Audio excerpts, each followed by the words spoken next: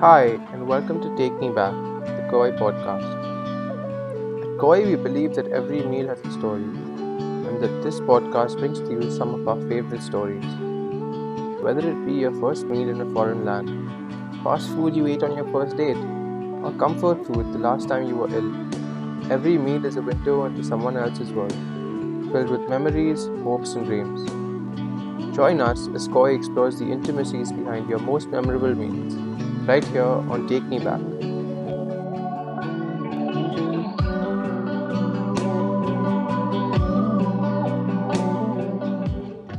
Before we get into the meat, I think I'll introduce you for the rest of our listeners. So, Ayushi is an aspiring home chef, if I may say so, and has gone from being a Maggie connoisseur in the early days of the lockdown to someone who's sort of an expert in Southeast Asian cuisine.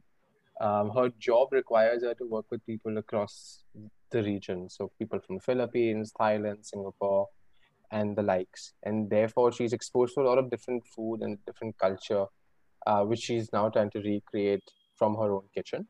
And today, she may or may not be joining us from the comforts of her cupboard. So thanks once again, Ayushi. We're really excited to have you here. I think you can definitely call me a home chef. I think I've fulfilled my aspiration. I think anybody who can cook a meal for themselves is a home chef.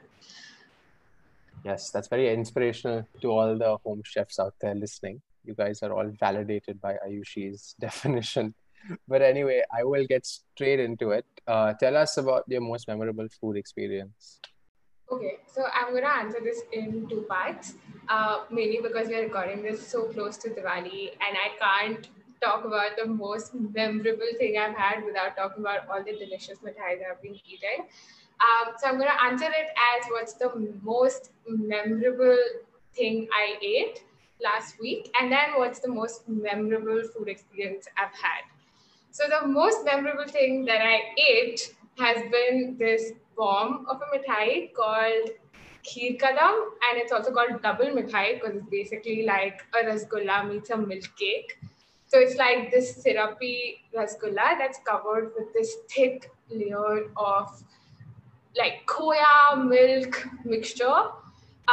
And because it's so syrupy, you have to just put it like in your mouth at once. So because otherwise it's a mess, right? And you put it into your mouth, and the first thing that you taste is like this rich milk cardamom rose mixture, and then you bite into it, and then it's just like syrup everywhere, like just syrup in your mouth, and you have this feeling like, I mean, like your mouth is just this mixture of rose, cardamom, and it's so decadent and so delicious. And just thinking about it now is giving me like a really watery mouth. Um, yeah, so that was the most delicious thing that I've eaten recently. And I actually have a really funny story to tell with regards to this. So when we went to the market and we bought all of this and came back, I'd already eaten four. And then my cousin, who I was spending Diwali with, hadn't had a chance to eat any. So there was like one left, and he was just like wrapping up his meal, etc. And he thought he was just going to eat it after his meal. And so I looked at him and I said, "Do you mind if I eat it?" And he said, "Yes, I do mind because I haven't eaten any." And in my head, I thought, okay, he's right. He hasn't eaten any. So, I just shouldn't eat it. And then he turned around and I just couldn't help it. And the next second it was in my mouth and he turns around again and he looks at me with like my face stuffed with this thing. And like the look in his eyes was just like he felt so betrayed. Um, and I don't feel guilty at all. I feel great. I feel really good about it. That is despicable beyond words. I think that if someone did that to me, I would be absolutely betrayed, and I would feel extremely irritated to say the least, especially if it was the last piece. But I think that this is only testament to the fact that this dessert was that good that it drove you to betray your cousin whose house you were spending Diwali at, if I'm not wrong. So Yeah, so and he paid for it actually. But hey, to be fair, there were like 50 other different kinds of sweets around, so I didn't feel too bad. But yeah. no, I think now my life's mission is to taste this family betraying dessert. That's what I'm gonna refer to it from now on. But awesome. No, so tell us about the other experience, the one that the memorable food experience you've had in general in your life thus far. Okay. So I spent most of my life in Mumbai, and when I was about 8 years old, my dad and we were like big Momo fans. So we lived in Delhi before that, and Delhi, as you know, has like momos are like almost like a street food there. So we used to eat momos all the time. Like those were our favorite things to eat. But then when we moved to Mumbai, we realized that momos there were almost rare at the time. I think we moved around 2010, um, before India sort of started getting into the whole like different cuisines and like world food and those kind of things. Um, so we were a bit unhappy because we couldn't eat our momos anymore.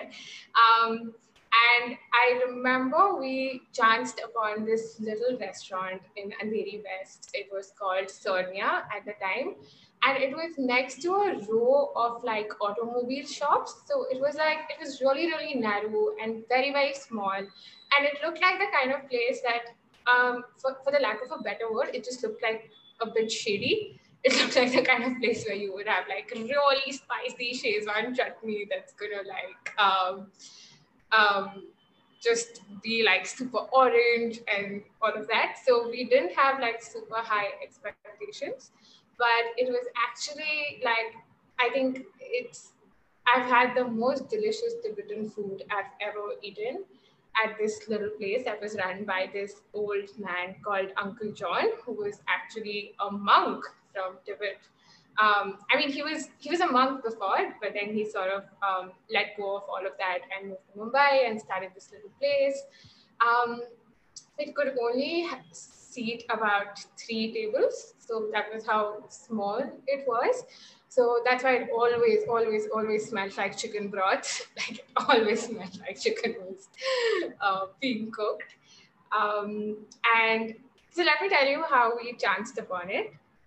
Basically, my on Sundays, which is when my dad would get some time off of work, is when like we would run all our errands and like stuff like that.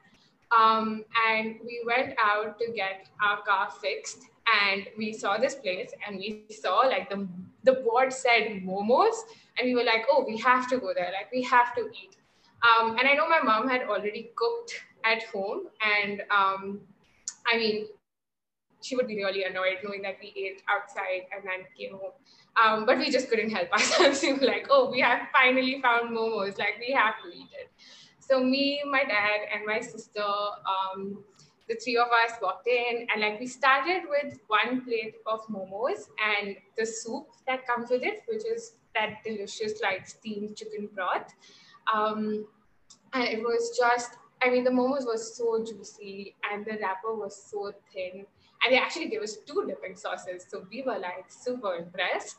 um, we ate that, and then we also like we got very tempted, so we had a clay pot rice, then we had bamboo rice because we were like, oh, that sounds interesting, we've never seen bamboo rice before.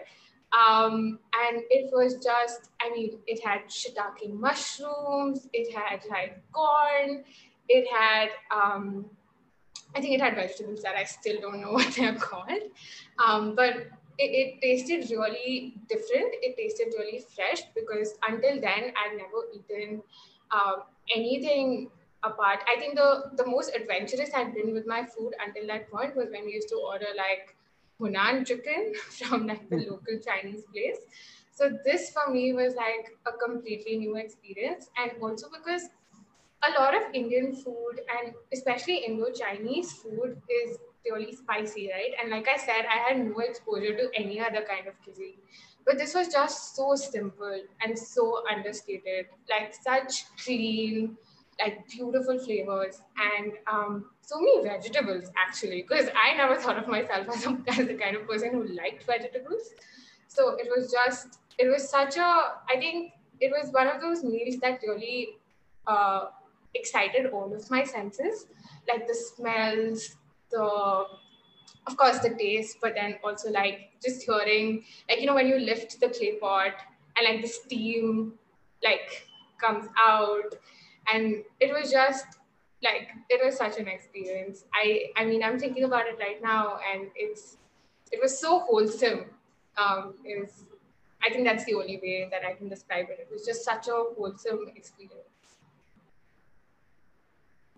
Awesome. And I love the fact that it was a ex-monk, like Uncle John was a former monk who gave up his life of monkhood to start a restaurant. So I mean that's only testament to the food being that good, that he left his life of divine connection or spirituality to start a restaurant that I'm sure made some fantastic food.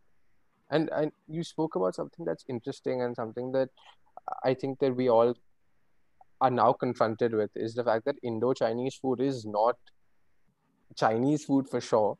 And it's not representative of the kind of food that's actually eaten over there. So it's a complete bastardization of that cuisine, which I think is great in its own way.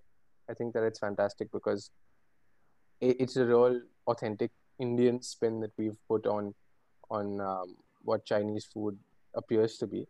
But how is that? Was that image something you dealt with? Have you ever confronted that in your life? Like whether it be at Cerna or it be at work or it be in other places when you live in Delhi or Bangalore? How have you sort of dealt with this Indo-Chinese versus authentic Chinese debate? Yeah, it's interesting that you brought that up and you called it a debate, because in my mind, when I first like discovered like Sichuan cuisine and not Szechuan, I almost became like a bit of a snob, and I used to be like, hey, but this is not really Chinese food. Like, you guys don't know what you're talking about. And I think it's to be noted that I've never been to China, so I mean, I'm not sure if I really know what Chinese food is, but I did become a bit of a snob.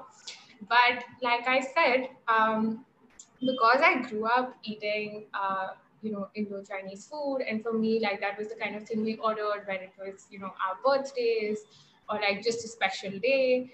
I kept going back to it because it was such a huge source of comfort for me. And so as I sort of got a little bit older and dealt with like my own snobbish ways, I think in my mind it's like two very distinct cuisines. So there's like Indo-Chinese food, which is I would say it's like a cuisine of itself, which is the whole, like, I think you call it Kolkata Chinese, and then there's also like a Punjabi Chinese style, which is um, a bit more like richer, and they use like butter sometimes. And then there's like Chinese food, which is like your authentic Chinese food from China. um, and if I have to pick between the two, then I'm always going to pick my chili chicken and Hakka noodles from Indo-Chinese food. And to date, I think that's like, if I'm sick, if I'm feeling really upset, I think I always go back to like chili chicken that's almost like black to look at. It'll be like this dark brown color, like super fried. It has no vegetables, just like a bunch of green chilies. That's actually one of my favorite things to eat now. Yeah, so that's how I feel about it. I feel like it has an identity of its own, and for like a lot of us kids growing up, that was like the first thing we ate, right? Even before we were exposed to like Domino's and like we learned about pizzas. I think Chinese food was something that's very. I mean, we I think our parents loved it and they grew up with it, which is why we sort of latched onto it early on. Yeah, I love it. It's delicious. I wouldn't be eating anything else. If I could eat one thing for the rest of my life, I think I would pick chili paneer every day. No, I completely agree. I think that it's such a formative part of our generation's childhood. And I think even now when we go out, to, those bars we used to go to during college, we'd always order this dirty Chinese, and which all honestly almost tastes like Punjabi food, as you said.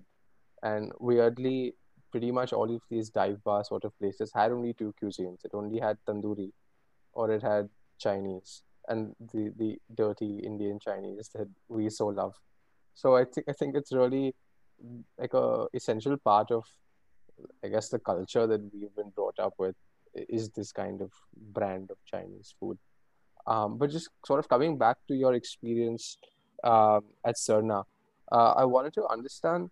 So you ate the momos as your starters, and you had the clay pot rice, the bamboo rice. But what was dessert like? Because I'm not sure what Tibetan dessert is usually, and what was available over here.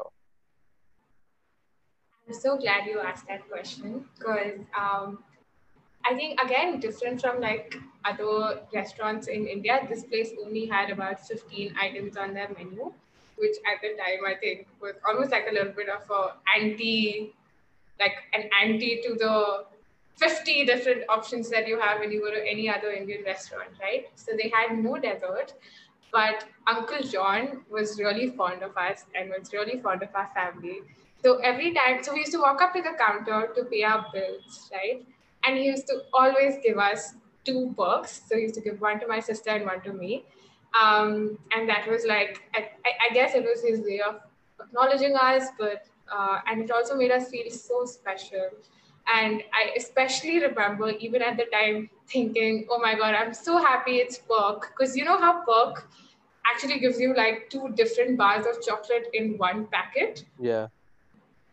And I used to just think that was the ultimate treat because I could eat one now and eat one later, and like nothing could be better. It was like a gift to my, future self, and I was, yeah, I think I remember that most fondly. And I think what's important to note is that the first few times that I went there, the first time it happened, I just thought, okay, he's being nice to us. The second time I went, I remember thinking, oh, it's not going to happen this time. And then he had it, like it was just ready. He had like two perks.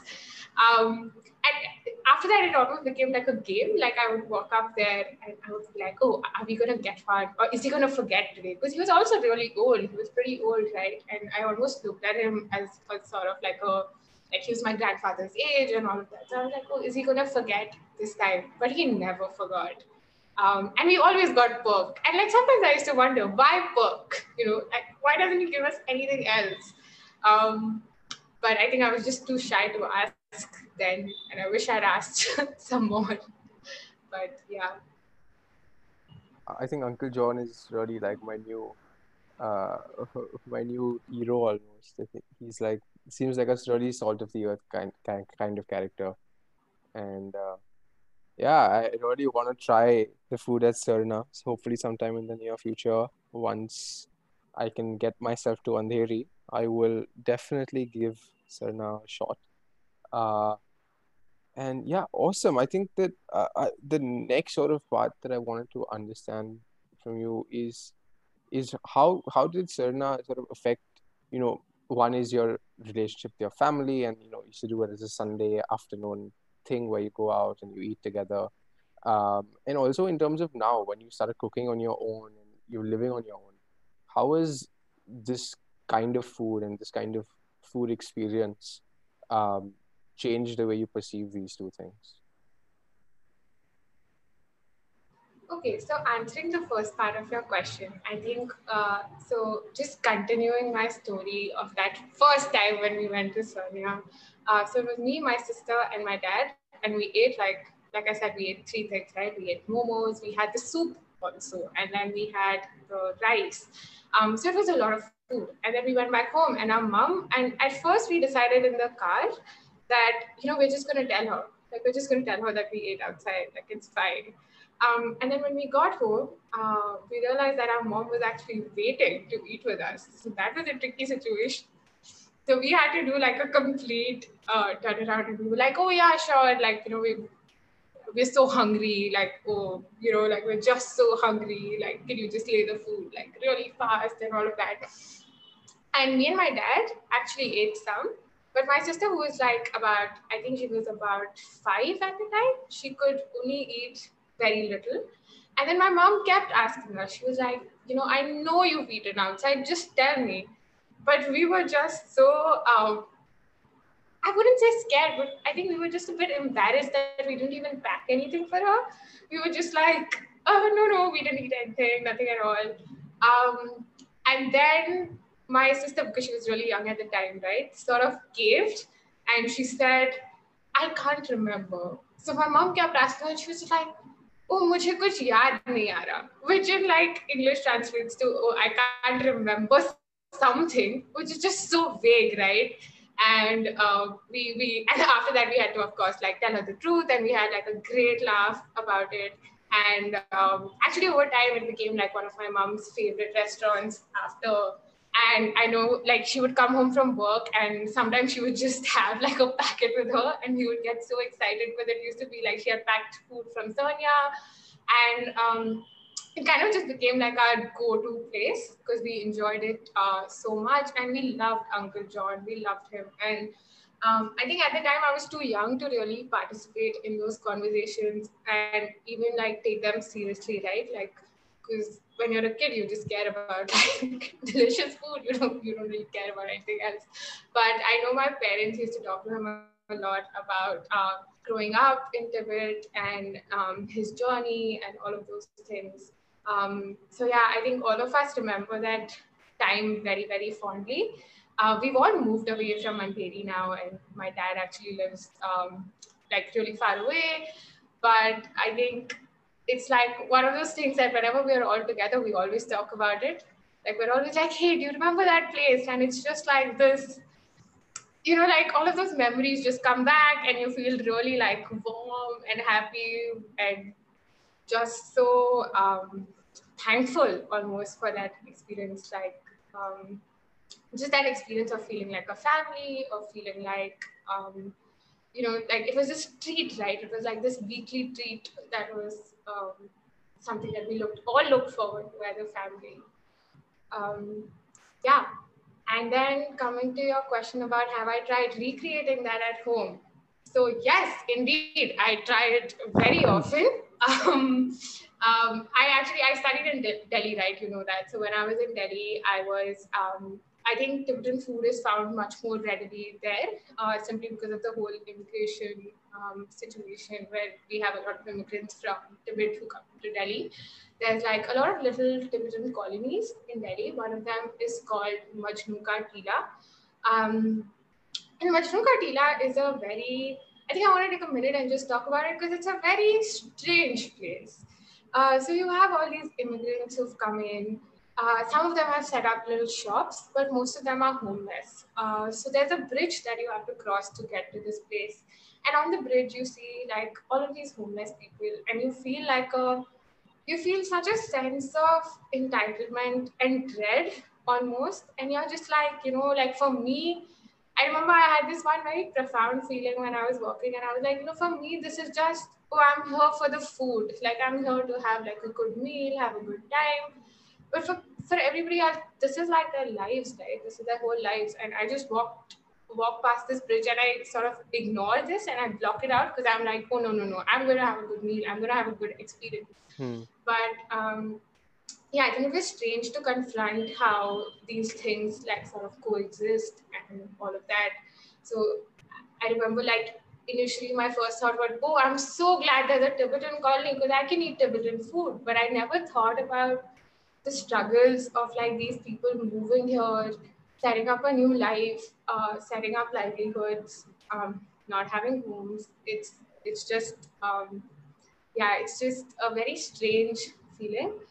Um, but coming to the food part, so they had a lot of these little restaurants that used to serve a, a lot of different foods. So you had like Tibetan foods. So you had like your thukpa, you had, of course, you had momos, you had like all of the delicious like rice casseroles. And then you also had some Bhutanese food, which was like aloo pingsha, which is like this really spicy potato dish. There's also a dish that I can't remember. I don't remember what it's called, but it's basically like this cheesy. It's almost like a fondue that you dip thing more into. It's got potatoes in it. It's spiced with a lot of red chilies, but then it also has a cheese to sort of like cut through. Um, do you know what it's called? No, I don't, but it sounds fantastic. And I love Yeah. tingmo. I think tingmo is one of the best forms of bread in my opinion, and it's one of the warmest, most like homely forms of bread that I've eaten in my past in my life thus far.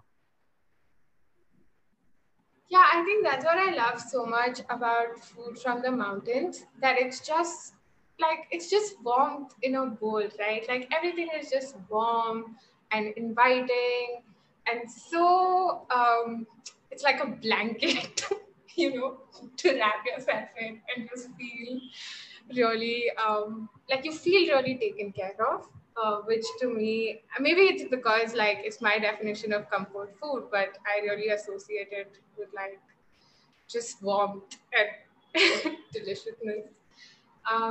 Yeah, so when I moved to Bangalore, I have been on the lookout for good Tibetan places. I have found a few, but mostly since I sort of got into cooking when the lockdown began, and also I realized I have to start eating healthier. I couldn't order out every day, which is what I was doing. Sorry, mom, but um, I think one of my most, I think one of, I was trying to make thukpa, which is the classic Tibetan noodle dish where you have this broth with some kind of meat in it. In Tibet, I know they use yak, but the more popular meats are of course chicken in India, and then there's also like some pork. So I was trying to make it with chicken, and a broth is a labor of love, right? Like you have to stand on the stove for a while. You have to let it simmer. You can't let it boil because it has to like simmer so that all of the flavors are extracted. And I know this now, but I didn't know this then. And I was a super impatient cook. Like I still am. I'm the kind of person who starts cooking after they start feeling hungry.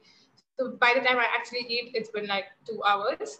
But so I'm just standing there, and usually what like I fall prey to just stopping cooking a bit early on in the process. So even if I've read a recipe and it says that, oh, you have to cook till the onions are brown, I'll just kind of stop till it's like brownish. So I don't wait for it to be brown because I'm just super impatient like that.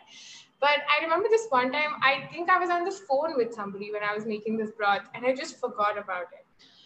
So I go back to it and I taste it, and it tastes so good. It tastes so delicious. And I had a bay leaf in it. I had like cloves. I had some cinnamon.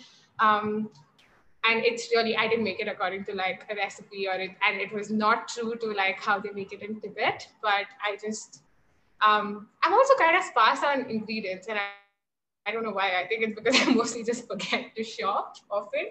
So I just add in everything that I think is going to taste good. But it was just so yummy because, I mean, the oils had gotten to the top, the chicken had released like all of its oils into the broth. And I remember at the time, I actually did a video recording of myself saying, hey Ayushi, this is like, please remember this moment. Remember, like, this is what the fruits of patience can get you. Um, yeah, but it didn't taste anything like thukpa, which is what I was trying to make. But at the same time, I think any kind of broth is delicious. I just love broth. I love anything that's warm and soupy. And I think that was another profound lesson in like, it doesn't have to taste perfect. As long as it tastes like a good meal, you're fine. Because at the end of the day, it's you and it's your relationship with food, and it's about what tastes good to you, right? Yeah, so those were my learnings in the kitchen. Wonderful, wonderful. I completely agree with your definition of comfort food, and that when you start cooking, you realize that it's less about perfection and more about experimentation. And I think that even for me, to some level, uh, during this lockdown period. It's been a sort of form of I wouldn't say self-care, but it's something that I do on my own, and I like to do without anyone else interfering, where I can try out different things and make mistakes and put ingredients that shouldn't normally go together, uh, just because I can, and it's such a rewarding experience at the end of the day, and so fulfilling when you eat something you've made with your own two hands. So I completely relate. And what's next for hashtag Eat with Ayu? What are the next dishes or cuisines that you're planning to explore? Whether it's like cooking them yourself or ordering in or going out even in this crazy world we live Before I answer your question, can I ask you one? in. Yes. Okay, so you spoke about experimenting. Can you tell me two questions actually? So, what is like the wackiest combo that you've ever made and that was like really good and you didn't expect it to be? And the second question is, what is that one ingredient that you can't help but put in everything that you make? So, for me, I think that would be bay leaf. I was a bay leaf skeptic before, where I was very skeptical about it. I was like, what does this even do? And it's just like this huge leaf that's in like all of your food. And then I realized that you can't tell if something has bay leaf in it, but you can definitely tell if it's missing. And after that, if there's a pot of water boiling in my house, it always has a bay leaf in it, no matter what. I boil pasta with bay leaf in it. So, what is that one thing for you? That's a fantastic question. I think for me, it's more of a there's this company actually run by my friend's mom called Yo Mami, which do like artisanal jams and things like that. And she had this batch of jalapeno jam, which I have now been abusing across anything I've made, whether it was this peanut butter and jelly, I mean, a jam sandwich where I put this jalapeno jam in, or if it's on just like a plain paratha.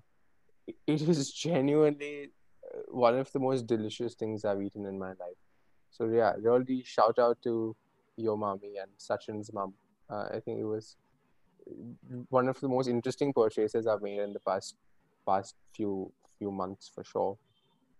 Um, and I think it's a personal interest of mine and a personal flavor preference. But I really like lemon, and I remember we were trying to make dosa, and um unfortunately, my household dosas aren't fantastic, given that we try to make a very guju version of dosa, and uh, so I like a lot of lemon. So we were trying to make the masala for the dosa, so the whole aloo was going on, and I accidentally squeezed. I think it was maybe 3 or 4 times the required amount of lemon juice for the aloo, which I'm not sure if it's authentic or not. My apologies to my South Indian girlfriend and everyone else who knows how to make good dosas. But I put like an excessive amount of lemon, and it tasted fantastic.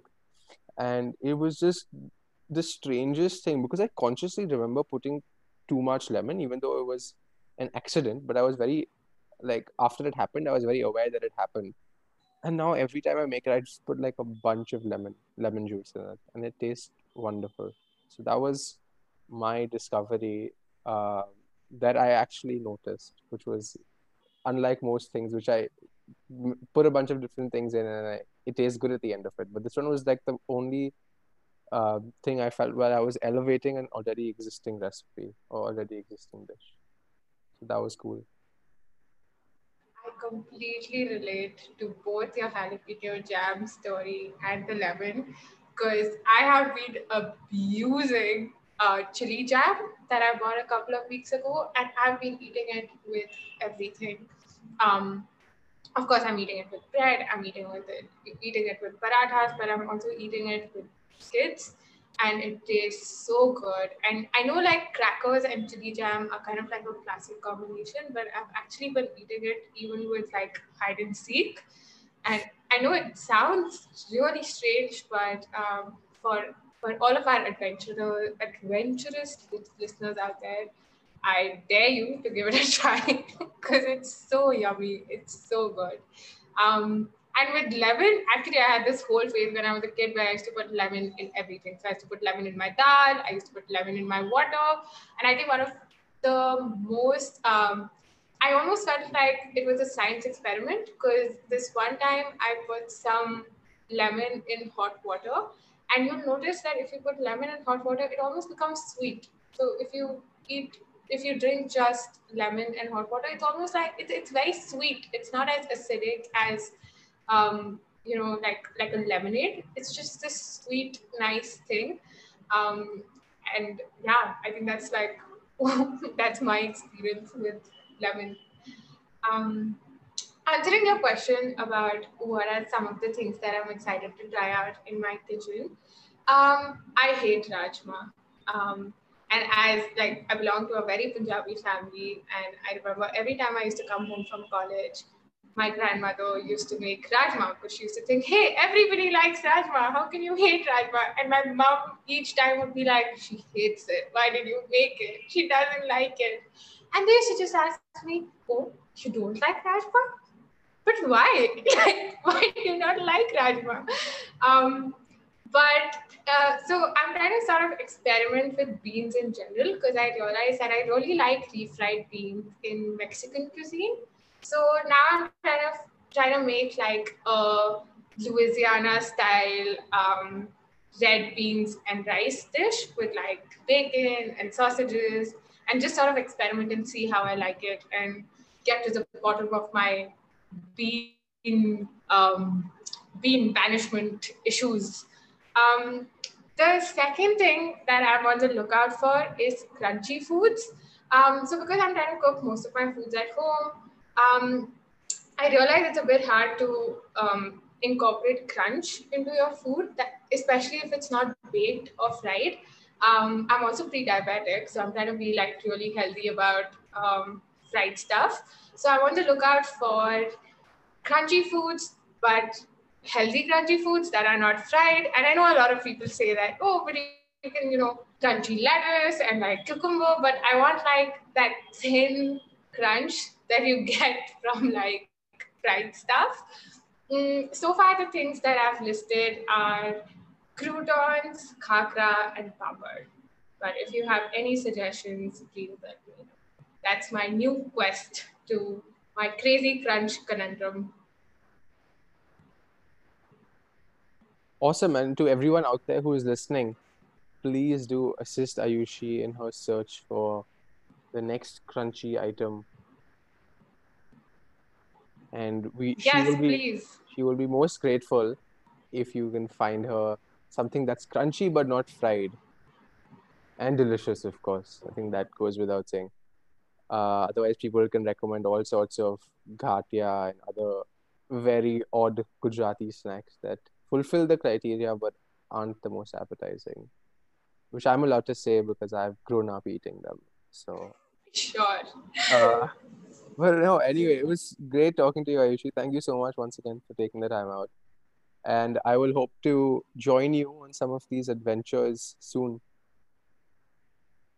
Yes, I can't wait. Thank you so much. And thank you so much for taking the time to talk to me about all the things that I think about in my kitchen and sort of convey only to the cups in my home.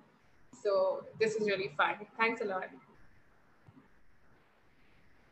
Oh,